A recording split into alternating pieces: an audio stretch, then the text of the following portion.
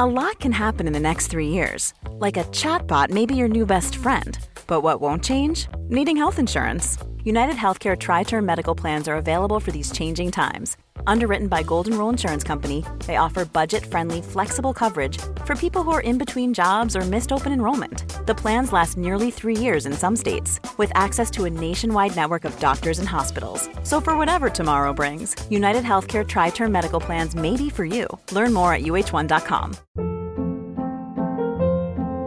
Hold up. What was that? Boring. No flavor. That was as bad as those leftovers you ate all week. Keke Palmer here, and it's time to say hello to something fresh and guilt-free. Hello Fresh. Jazz up dinner with pecan-crusted chicken or garlic butter shrimp scampi. Now that's music to my mouth. Hello Fresh. Let's get this dinner party started. Discover all the delicious possibilities at hellofresh.com.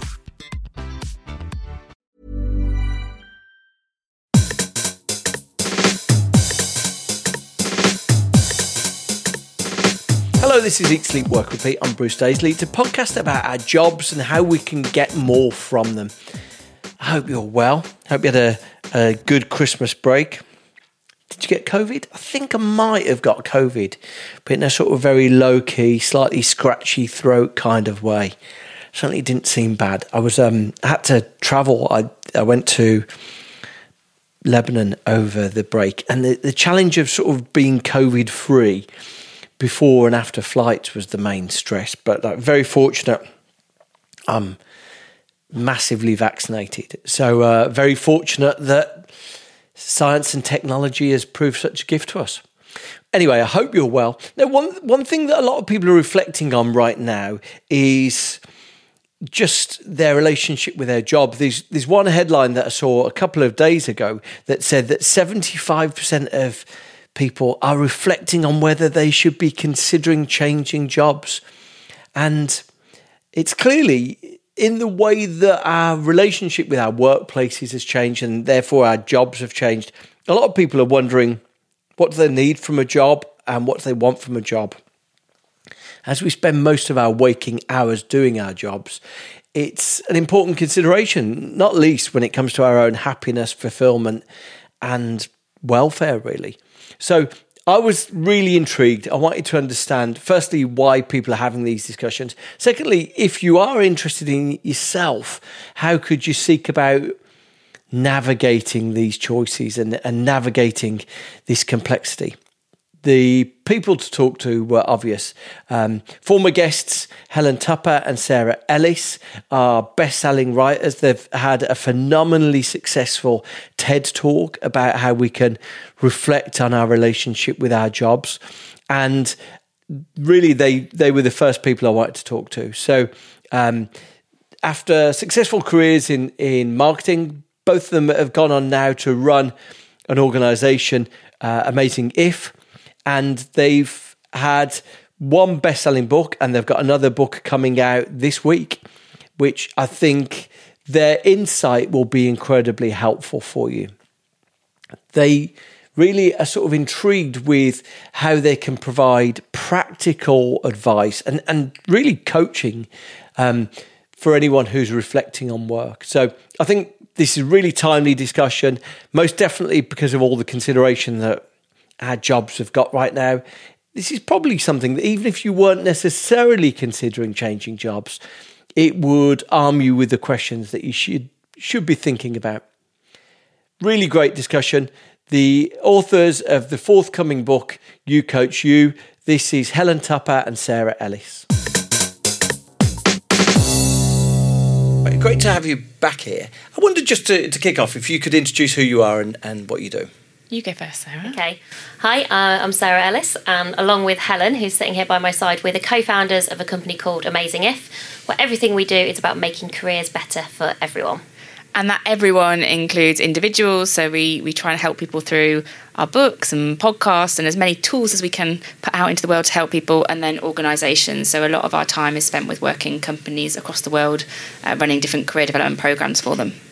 Because you've created this really interesting niche for yourselves, haven't you? Sort of, it strikes me from the outside as, a passion project, actually something that you felt an interest in. I mean, maybe it's worth asking why you started the podcast, but it seems to have developed, and you really seem to be like the thought leaders in a really particular space. Just remind us why you started your podcast.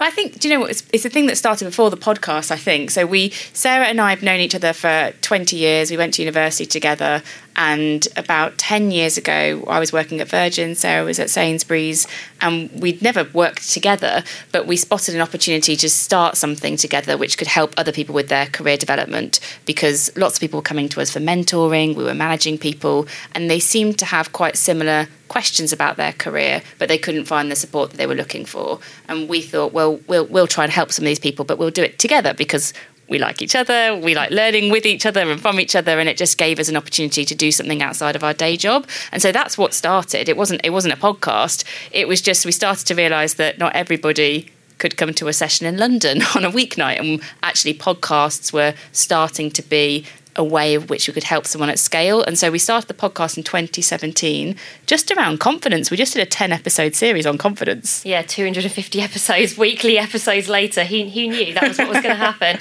But I think the other thing that was a tipping point for us was probably the first time we drew in a workshop where we sort of said, careers sort of feel a bit less like this, and we drew this picture of a ladder and steps, and we replaced it and said, for us, they feel more like a squiggle. And we started talking about this idea of squiggly careers, and everyone just nodded. You know, in the room, everyone was like, yeah, that feels more reflective of both my experiences and my aspirations.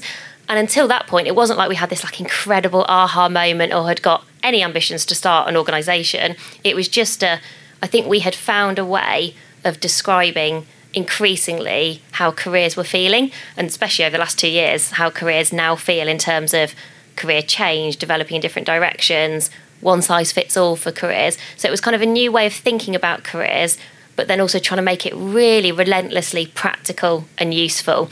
And maybe that was the bit that people have been missing. Because I've heard other people use the phrase squiggly careers. Have you Yeah, we love it. Which I presume is like, it must borrow derivation from that scribble that either of you did on the... Who have you seen using it? Have you seen other people using it? I've seen like people on news or in, professional media using squiggly careers. That's why it sort of sticks in my head. Well, we've trademarked it. Okay. So Squiggly Careers is trademarked.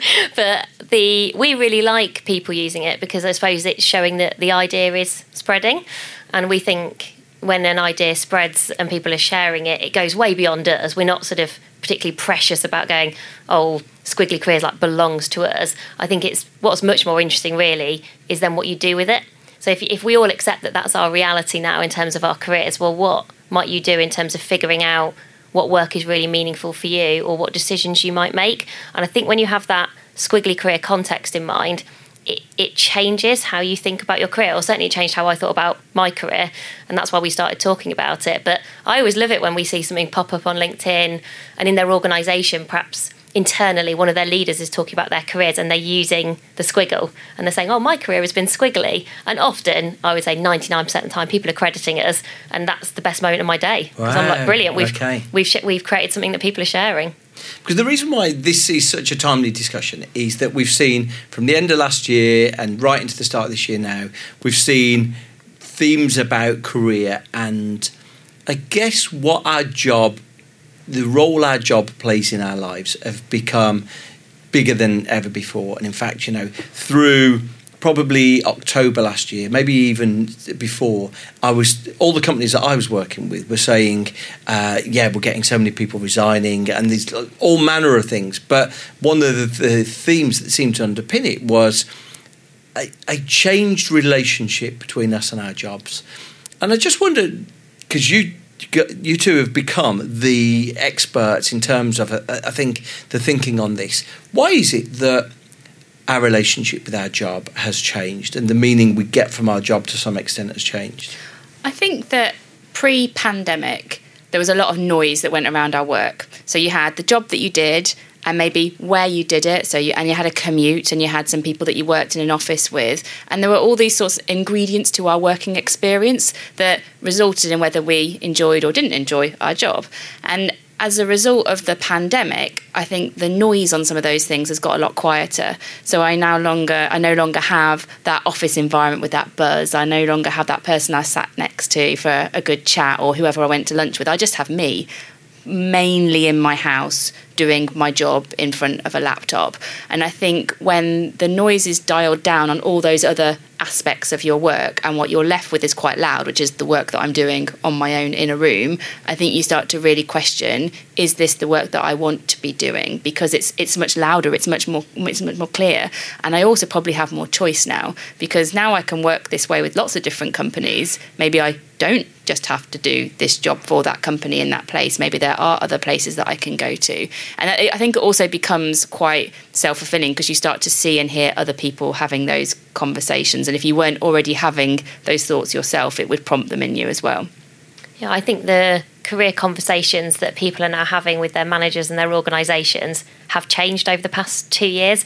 And the expectations that individuals have in terms of, well, I want to develop in different directions and this is what I'm really passionate about and this is what feels purposeful for me. People are now sort of taking more control of that, which I think that's reassuring.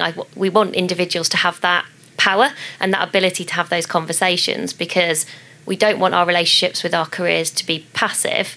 We really want people to take ownership and to be thinking about this and then acting, not just thinking, but acting. And I think there is also an element that we shouldn't forget around. There are lots of things outside of people's controls that have affected their careers in the past 2 years. So you might have been in an industry that has been really badly impacted by the pandemic, or your role might not exist in the same way. So some of it I also think is some forced squiggliness some of the time. And I also see that when that happens to some people, they realise that they are more adaptable than they gave themselves credit for. They've got more transferable talents than they realised. And I've heard lots of stories from people where, they found themselves in quite vulnerable positions in their careers, but out of that, they've now ended up in a role or in a job or in an organisation that actually feels like a much better fit for them. Right. And I think that's a good news story for people from what has been a really hard time. Yeah, because you hinted at something at the start of that, which is, for a lot of people, revealing to their boss what their career plan is feels like a potentially career-limiting move. And so we're almost in this restrictive zone that some of us might be fortunate to have partners, or we might have good friends that we could talk to about these things. But in a professional capacity, people who understand the job you actually do, most of our friends and loved ones sort of kind of guess what we do. The people who actually understand what we do, we're locked in a power dynamic with them where sometimes we would rather a mentor or a coach or someone else was able to provide some guidance and instructions. And I guess, this is why you two have become preeminent at this.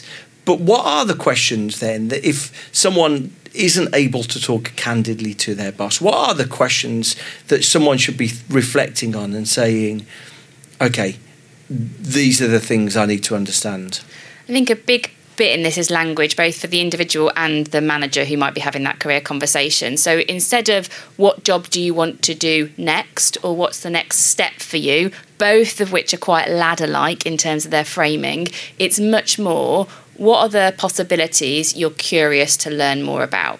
If I said that to you, that could take you in lots of different directions with that conversation, and I might say what are possibilities within the organisation, and I would give someone permission to talk to me about possibilities outside of the organisation without making that a bad thing to talk about, because most people are thinking that anyway. We just have to create a safe space so that they can explore it, because that the best possibility might not be in this business, but if I know and understand that, I might be able to have them more committed and engaged whilst they are here, because they respect that I'm entering into that discussion with them, rather than them just leaving unannounced without me having had the chance to retain them. But it might be that if I understood more about the opportunities that they were curious about, maybe there is a way that we could craft their role around this in their team at the moment, or maybe there is another part of the business that we talk about squiggle and stay. Like, that's the thing we want to really help people to do is, squiggle and stay within a business. But because they often don't even entertain those conversations, they assume that the answer is leaving rather than finding a new way to develop in a different direction within the business. But I do think it's a good point that we don't want our development to be dependent on one person. So you're right about that power dynamic, and I think what you can do as an individual is lessen that power dynamic by not only talking to your manager about your career. I think, and when we say mentors can sound quite formal, and again I think we miss the point if we think of mentoring as a formal thing. I think, have you got the right career community around you, and have you got a range of different roles that those people are playing, who are your supporters and your sponsors? We often talk about it, or your cheerleaders and your champions. And some of those people should be in your organisation. Some of them should definitely be outside of your organisation. And I know you've talked about it before, Bruce, on the podcast. They should be a mixture of your strong and your weak ties, because some of the people that we don't know as well, when we talk to those people about our careers and have curious career conversations, they know people we don't know, and they can spot possibilities that we can't see. And so those are the people that sometimes can open up new things that we'd not considered. And those new things could be the opportunity to learn a new skill. It doesn't have to be a new job. And also it doesn't have to be short term. Margaret Heffernan, who I love, she said we need to get so much better at building relationships beyond the ones that we need right now. And one of the things that she observes is that we're all becoming a bit too short-termist in our relationships. And I think that's sometimes true in our networks and our career communities. We think about our manager, because that's the most immediate thing right in front of us. And we're less exploratory and we're less curious, and we don't think about possibilities because it sort of feels a bit too far off. And understandably, it doesn't feel like a priority for people. It's not top of their to-do list because they've got so much to get through and they've got so many tasks. But I think if you leave those conversations until that moment that you're unhappy, or until that moment that you'd like to make a change, you've left it too late. And so that's the other thing I think we really want to encourage people to do, is open up what career conversations can look like and who they are with, and also knowing that you can do quite a lot of the hard work yourself. You can think about some of these things yourself, so that by the time you have those conversations, they're so useful.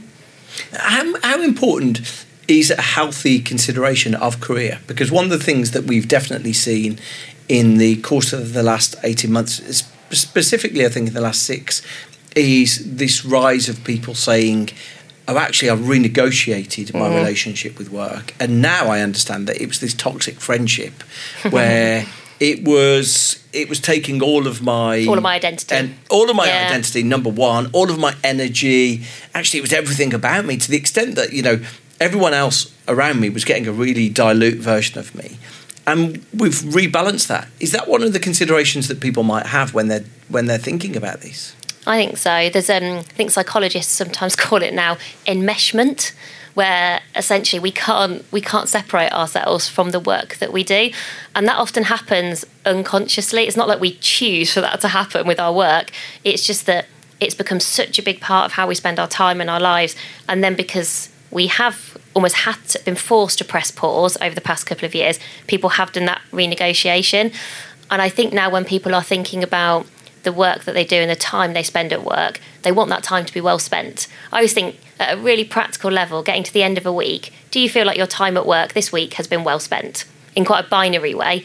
And then where do you think it was best spent? And I think if people are answering no to that question, like, no, I don't feel like I'm investing time in the right areas, I'm not doing work that gives me energy and that I enjoy or that's using my strengths, that's prompting people now, I think, to think, well, what else, or what could that look like, or how might I go into a different area? And for some people that's quite dramatic changes, and they're talked about a lot in terms of career change. People who go from, I don't know, working in the city to becoming a teacher, or people, those really, really big pivots. But it could be just thinking differently about the hours that you work, working a 4-day week, or it could be about thinking I'd like to go and explore working in a different team in the organisation. So sometimes those changes are talked about in quite a dramatic way, but sometimes quite incremental change can have quite a big difference. Makes me think quite a lot about choices, empowering people to make choices, because I think the reason the ladder stuck around for a long time is it gives people a degree of comfort. Like, it's the premise that if I show up and work hard, then I'll go up the ladder and that's the job to be done. the reality is it doesn't really work like that. So it's a bit of a false promise, because the ladders aren't as long as the careers that we're all going to be leading, and at some point you get disillusioned and disappointed, and we're trying to get away from that. But what squiggly career doesn't mean is that you just leave it all to chance. Oh, it's squiggly, so I'm just going to see what happens. Hope for the best, because nobody wants that either. They put a lot of time and effort and energy into their work, and they want to know that it's going somewhere meaningful for them. So I think a lot of this is about, well, you can't have this predictable linear thing that we used to think was the way to do it. And you also can't control a really unpredictable and uncertain future. But what you can do is make better choices. And those choices are based on what's right and meaningful for you. And we talk about having careers as individual as you are. And what we're trying to help people to do is understand what that means. And so a career that is individual for you, Bruce, will be different to me and Sarah, and ours are different to each other's. But giving people like a filter for their future, what are the questions I should be asking? How do I get to that level of awareness? And how do I, scan my career possibilities and make better choices? That's the thing that we can help people with, and that gives them back a bit of control when everything might feel a bit uncertain. And I think a bit of confidence. So I think that's one of the other things is we still see it takes quite a lot of confidence to opt out of a ladder-like model sometimes, because it's what you think you should do. And maybe it's what other people expect of you. I think it takes quite a lot of confidence and self-belief to move away from the ladder and to start to kind of squiggle in your own direction, because we are influenced by what we think we should do, perhaps what other people before us have done, or perhaps the expectations of other people. And it is hard because we see now more than ever people can't help but compare their careers to other people. We look at our peers and we think, oh, am I as far up the ladder as they are, or they seem to be more senior than I am, and maybe that's based on job titles and those kind of things. So I think there is sometimes the allure of the ladder that still exists in new ways, things like what we see on the shiny stuff that we see on Instagram or on LinkedIn. And so the thing we're trying to give people the confidence with is, well, know what's right for you, and know that will look different at different points in your life. And we talk a bit about work-life fit rather than work-life balance. And again, you could say, well, it's just words, but I think it's trying to encourage people to think about, well, what fit feels right for you at the moment. And that might be working a bit less right now, or it might be working in a different way or in a different type of organisation. But it's giving people the confidence to ask themselves the right questions, so doing a bit of coaching for themselves, and then to go and have the conversations to just get a feel for, well, could I do this? What might this look like? What happens if it doesn't work out? I mean, we both went through this exact process when we were leaving, the big corporate organisations that we'd spent, 16, 17 years investing a lot of our lives in, going, are we going to do this? Are we going to go and run a small company, which we had zero experience of? It hadn't really been a plan. It certainly hadn't appeared on any of our career plans. And I think if we had just sort of jumped without really having career conversations, or without asking ourselves some of these kind of open questions, without really considering what work-life fit looked like for us, I think potentially you might have never done it. I could have always found a reason not to do it, and it would have been safer to sort of stay in those big organisations. So I think going through this process, it's not never a one-hit wonder. I think it's more of we talk about helping people to have a coaching approach. So not thinking about coaching necessarily as a person. Don't think about it as someone like Helen or I. Think about how can you take a coaching approach to your career, where you're asking yourself really good questions, where you're having really good conversations. The interesting thing that really strikes me is that it's about sort of dialing up your own understanding of yourself and actually having an opinion. We often find ourselves as a default not necessarily having opinions about what we want to do. We drift, and the things that strike me is that whether it is the curse of comparison leads to unhappiness, but we're surrounded with comparison, or whether it's corporate gaslighting, a sort of corporate purpose, pretending that actually you're fulfilling all of your needs because this washing powder is going to change the way that people in the developing world wash their kids' pants, and you sort of this gaslighting there, telling you that this matters when it might not, and it strikes me that your approach invites and gives people a framework to dial up actually what they understand about what they want, actually the questions that we don't ask. And so the interesting thing for me is, how do you invite people to be candid? How do you invite people to push themselves? How can, we all struggle. We were having discussions before about sort of difficult challenges and pushing yourself, and we all struggle. We all talk about it. How do you push people into that zone where they're in a sort of moment of self-revelation? I think, our day job is, designing and delivering development programs for people. So I think we have really thought about how we create the space where people have those, potentially quite uncomfortable conversations, and what tools we give them to make it a bit easier. And so if I think about something like confidence, that's one of the hardest things for people to talk about. Confidence, self-belief and progression, probably some of the trickiest things for people to start talking about, because with confidence and self-belief, people feel vulnerable and quite exposed, that they've got some limiting beliefs that might be holding them back. And with progression, people feel a bit unsure about talking about what they might really want to do that might be different from what you think I should do. One of the most important things, I think it's practical tools and then a safe space for a conversation. So with both of those, the way that we do it is often we get like a bit of peer-to-peer coaching going on. So we'll get people in a room, or most likely a Zoom at the moment, in like a breakout room, and you get people starting to share some of their stories. So some of the confidence gremlins that might get in their way, or a self-belief setback. So something that's happened to them in the past and maybe what they've learned from it. And we will often start by sharing some of ours to sort of normalise that, so they can hear about our failures or hear about our confidence gremlins. And in a small room where people can hear from each other, they start to realise that they're not alone. They're not the only person who has a fear of not knowing enough, or gets really scared of senior people, or feels like they might fail and therefore they like to play it safe. And once they start sharing some of those stories with each other, they start to go, oh, I'm not the only one that feels like this. And then they come back into the room with us a bit more open to then go, okay, now help me. now I've realised I'm not alone. I've realised we all feel like this, and so it's normal, but tell me what I need to do next. Now, we will never say to someone, here's a 1, 2, 3 step process and you'll be fixed in 30 minutes, because that's, careers aren't easy and working this through takes time. But what we will do is give people kind of frameworks to follow, to try out. We'll give them curious questions to explore, and we'll help them to think through who they might want to have those conversations with. But I think it is that process of, what does self-awareness look like you? Giving yourself the safety to realise that you're not alone, and a structure to follow it through. That's probably, I would say, the ingredients of how we help people. Right. And I think when we're trying to encourage people out of their comfort zones into what we call their courage zone, so anything that makes you uncomfortable, exactly like the conversations we were having before we started today, where you feel a bit tense about it, you maybe don't even like saying it out loud, maybe because it's overly ambitious, maybe what you'd like to do is overly ambitious. I remember almost being a bit apologetic about my ambitions early in my career, and really needing someone to give me that permission to be able to say out loud some of the things that I might want to do in my career in the future. And what's really interesting is often that courage zone can feel far away and quite vague and quite abstract, and I think we've got to make it really concrete. So I always really encourage people to write down 3 scary scenarios. So do some scenario planning, but for your career, not for your business. So what are 3 things that would really scare you in the next 12 months? Write those scary scenarios down. Then tell someone about them. There is something about saying them out loud, and tell someone you trust and who knows on your side and who's going to support you and champion you.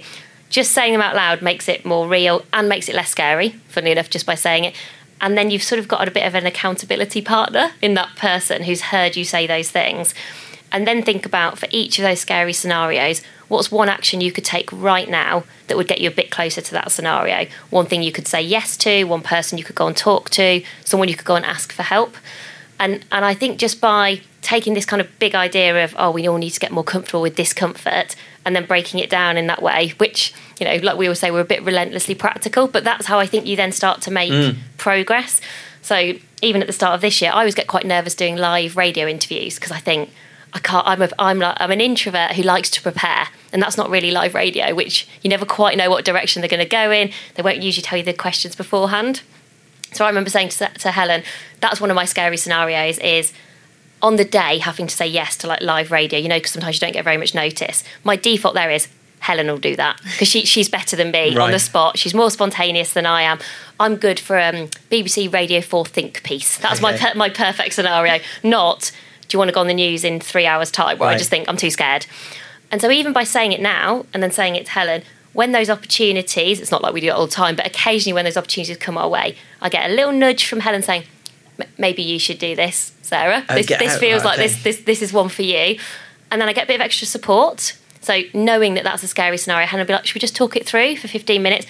As if Helen's my manager. Right. She sort of is, to be honest. So I'm getting a bit of support from my manager. And then you do it. And yes, it's scary, but it's never as bad as you imagine. Yeah. And we have what Farah Storr, who's the editor of Elle at the moment, she talks about, you have these brief moments of discomfort, BMDs. So yeah, it's hard, but it's hard momentarily. And then we get better at it. And each time it becomes that bit easier. And if I think about then the more you do it, the better you get. When you're doing that scary scenario in 12 months' time, your capability and your confidence has grown exponentially from where you started. But I think nothing changes until we are specific about what those scary scenarios are and that we say them out loud and we get the support that we need. So in the spirit that, start of the year thinking about these things, and like if we are to believe the statistics, there's still a quarter of the workforce, 30% of the workforce who are debating changing their jobs this year. So in the spirit of that and, channeling this idea of I'm going to do something that's scary, what should people be thinking about right now? Should they set themselves a goal to change their jobs this year? Is it just about a micro step? You talked about doing more things in your firm. Mm-hmm. Is it about... I'm just intrigued. What would you advise? And I recognise that there's going to be different next steps for people. So what is the question that someone should be asking themselves? I think there are... what is the question? I think there are... what careers am I curious about exploring and who can I explore them with is a useful kind of two-parter question. And if I was going to follow that up with an action, we talk about an exercise called scanning. So when people are exploring their career progression, sometimes people feel like they have to have the perfect job they want to go to. They're like, when I know what the job is, then I'll go and explore, and it gets quite limiting then. So we encourage people to do sort of career scanning. So you use something like LinkedIn Jobs or an alternative, and you take off a lot of the kind of limiters that you normally put onto a job search, like what level, what job title, what salary or status, all that kind of stuff. Take that off, have a very, very wide kind of scan. So I would just put in, I might put in culture worldwide, like okay, really, really big. And then just the first thing you want to do is just save the jobs that instantly intrigue you. Don't really give it much more of a kind of force filter than that. What instantly intrigues me, and save about like 10 jobs maximum, and then scan through those jobs in detail and highlight what is it that really energizes me in this job description and what is it that turns me off. You're basically just using job descriptions as data for your development. That's it. And once you do that on quite a few jobs, you start to see, well, what are the things that consistently energize me and what are the things that consistently turn me off? And you are able to create yourself your own kind of career criteria. Okay. So when I do Jobs Tinder. Yeah, exactly like that. Yeah, exactly like that. And you'll end up with like this list of things that's like your career criteria. And so if you were my manager, rather than me saying to you, oh, Bruce, I'd like to find out more about that job, please, what I could say instead is, the jobs that I'm interested in exploring in the future all have elements of collaboration, innovation, and lots of kind of community management. They consistently are engaged by those things. What opportunities do you know, or jobs that might exist that you could connect me to, where I could find out a bit more about that? And so it really helps people to open up their career conversations, because they start from a criteria rather than a job title. And then you go into, well, now I know what areas I'm interested in, who could I go and find out more about? Interesting. Because one of the complications seems to be when numbers enter any equation. And two ways that numbers enter. Either people like, I'm happy to change jobs, but I have to earn as much as I earn now. Or worse, I have to earn more. And secondly, I was with someone this weekend and they said, if I was doing it all again, this is what I would do. And this is someone who's 33. I was like, oh my God. I said, when you're 40, you're going to look back and regret saying that he was all over at 33. But it's so interesting how we either have got these limiting factors. And that's what I'm intrigued to get your perspective on. When's too late to think about these things, and how do we overcome the limiting factor of money? Never too late, though I would say that. You would say that, so go on, explain to me why. But I do think, so I don't think we should ignore the money conversation, because it's a practical one and an important one. I think the key question to ask yourself is, what does enough look like for me right here, right now, in the here and now? Because if you're looking at a job change, you've got rent, you've got mortgage to pay. If you like both of those, you've got massive mortgage, you've got all sorts of childcare costs that cost you a fortune. And you would look at that, and if you said to me now, you've got to change career and you've got to take 40% pay cut, let's use that as an example, because you're going into a completely new area, I would be like, impossible. Your first limiting belief just goes and you go, well, there's absolutely no way. Now, there probably is absolutely no way to do that next month. But if I was thinking about, well, what do I want to be true in 12 months' time or in 18 months' time that isn't true today, I might want to be much, much closer to that career change than I am right now, and start to understand what are the changes or the factors that I need to consider to make that change possible. We did the same working in corporates to running your own business. That was a pretty big change, and the financials of how all that work is very, very different. So I think you need to know what your enoughs are, and you need to know what choices and compromises you are prepared to make in pursuit of that change. Because it might mean that you realise, well, in the very short term, I can't afford to make that change, but I could work out other ways to get closer to that area I'm interested in. So let's say you were thinking, okay, I would actually really like to go and work with a charity or in the more charitable sector, but I can't afford that because I work in corporate life at the moment and I'm looking at a good 30% pay cut. Usually you get paid less in charities, not always. You might think, okay, well, I can't do that right now, but what I could do is I could think about some volunteering. I could think about some networks that I could join that would get me much closer to that world and give me a window into that world to decide, do I definitely want to go and do that? How can I make sure I get some really good connections so that maybe by the time I move or transfer into that area, I could maybe do it at a level that would help me to be paid as much? One of my friends did make that move, actually, that I'm describing. The way that she worked the financials was to work a 4-day week. So she decided her trade-off. We sometimes talk about just be really clear about your trade-offs and your choices and your compromises. You might not like them, but they might be. It's better to know the facts, and then you can sort of work with them. And she decided, okay, they can't afford me on a 5-day week, but they could afford me on a 4-day. I can compromise on that 20% salary because she valued the time more than the cash. And she was in a privileged position that she could afford to do that. So I think if you can work out the facts of your situation first and then figure out, well, what would you like to be true in 12 months' time? And then you can start to think about, well, what are the actions that I can take now that get me closer and closer, accepting that no change happens really quickly. Interestingly, the most successful career change happens incrementally. You take incremental actions that get you closer to where you want to go. Okay. Often when people just leap, sort of leap before looking, and you just sort of go, that's it, I've had enough. And we understand that we sometimes get to that point in our careers.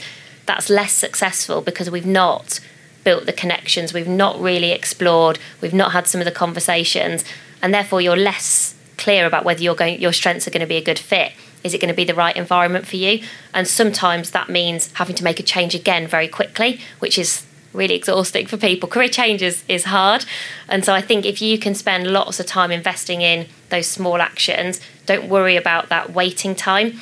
Try and think of that waiting time as brilliant opportunity to kind of create the thing that you want to make happen, rather than getting frustrated about that waiting time, which at times it can obviously feel a bit frustrating, but try and see the upside of the wait rather than the downside. And transparently for us in our business, because we did make quite a big career pivot and change, we ran a side project for several years. We kept that money in the business. That provided a runway. When we went from corporate life to our own business, I went first, so our business wasn't dependent on 2 salaries to start accelerating it, and that got then the income for both of us. So it didn't happen quickly, and there was quite a lot. And we're not massive risk takers, that's also part of it, but I think you can give yourself more options. And particularly if someone might be listening to this and thinking, oh, I'd quite like a career choice that wasn't in corporate life, but that feels like quite a big leap, just know it might take longer, and maybe a side project that can create a bit of a fund that could support you moving on to what you want to do next.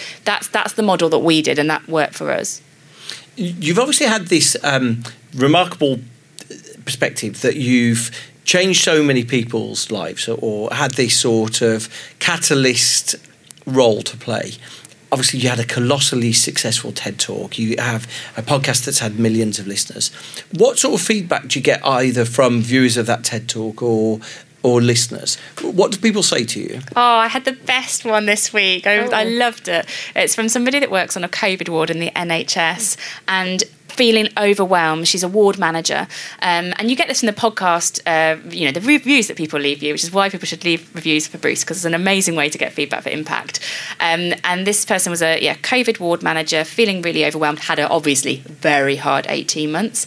And she said that the podcast and our resources had helped her to get clarity and had helped her to support her team. And I think when people are so focused on their day-to-day job, particularly a job like that, which must be all-consuming in time and emotions, I think the fact that they can take a practical tool for us that can create clarity for themselves and help them to create clarity for other people that work for them, I mean, it's just the most rewarding message that we could get to help one person help themselves and then to help other people through their job. The best.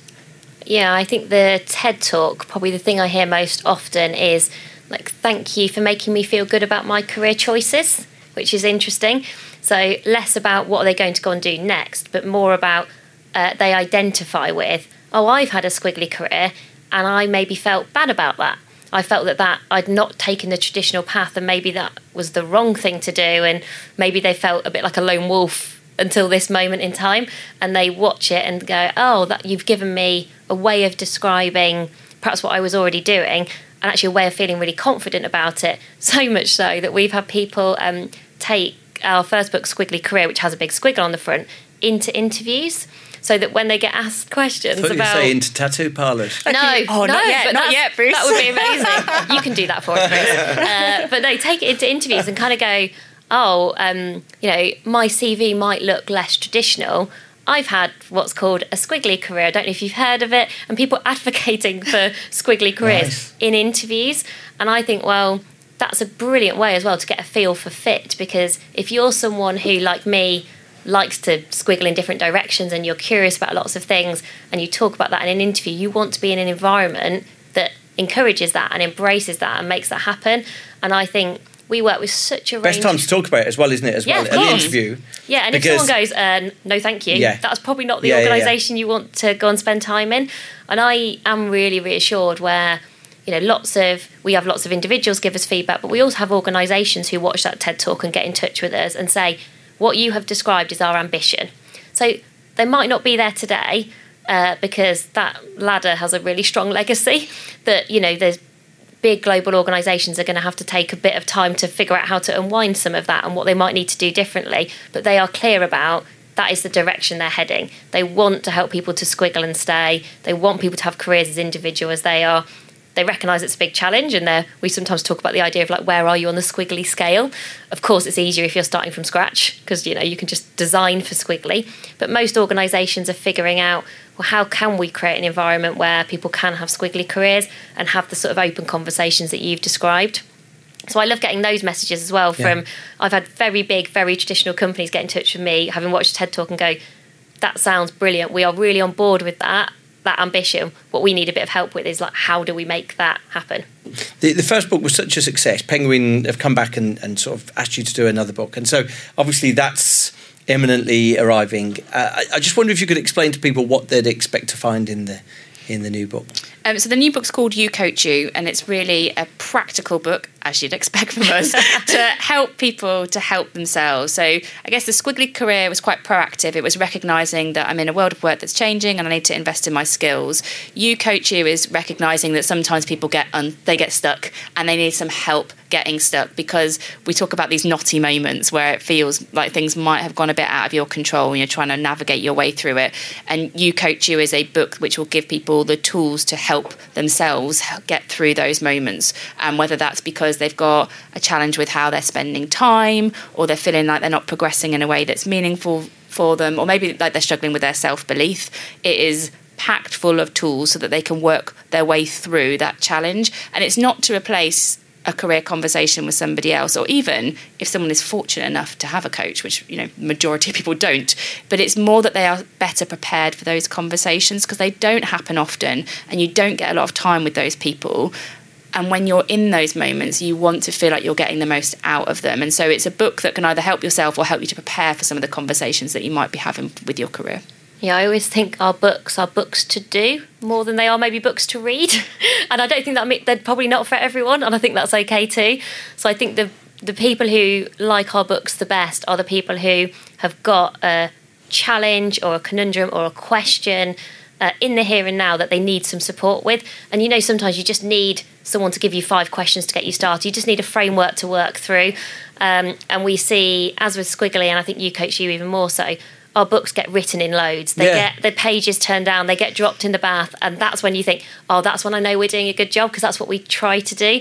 And you get organisations using them where, they're using them for the peer-to-peer coaching conversations, and they'll go, well, we go to page 60 of the book and we'll borrow those 10 questions and then we'll write 5 of our own. So we've probably got even more. I think we've got more than 50 ideas for action and over 100 coach yourself questions in the book. So you have to work quite hard. It's almost like when Amazon says people who bought this also bought this. It's almost, you can imagine it'll be a pack of felt tip pens. Oh, yeah, it will be. It'll be highlighters or post-it notes. Or we're not a passive read, I think it's fair to say. An activity book for a journey or plain journey. Yeah. If we get to do one of those. Fabulous. It's been such a wonderful discussion, and I think, from my perspective, the reason why you've earned such a respect and love amongst so many listeners and so many readers is because the value you bring to their life. And actually, our jobs, we're almost reluctant to admit it sometimes because it's like the serious part of us, or it's the part of us that feels less like a playful expression of who we want to be. But our jobs play such an important part in the dignity and the sense of pride we have about ourselves. And I think the reason why you've earned such love and respect from people is that you help them to navigate to a better place in that. So wonderful to chat to you. Wonderful to see how your success is developing. So thank you so much. Thank you, Bruce. Always love talking to you. Thank you, Helen and Sarah. Really delighted to have them on, and look, such a brilliant practical set of advice. Actually, I scribbled down countless bits of their advice myself. That sort of job scanning idea is really interesting. Like I say, they've also had a massive TED Talk, and I've put the link to that in the show notes. So I think you'll get something from all of their discussions. Thank you so much for listening. I've been really grateful for the feedback I've got for the last few episodes. So I'm very grateful for that. If you are interested in this and you want to get more information about how work's evolving or changing, feel free to sign up to the newsletter, and you'll see that linked to in the show notes. I've been Bruce Daisley. Thank you for listening. See you next time.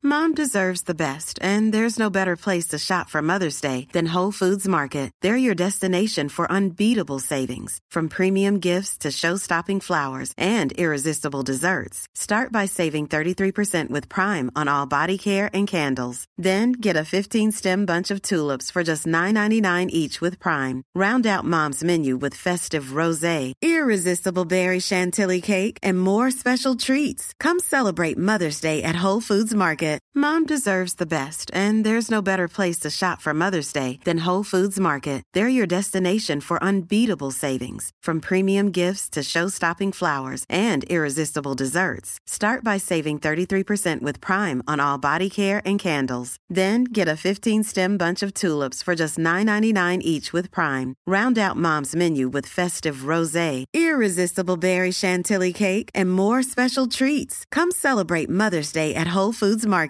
Planning for your next trip?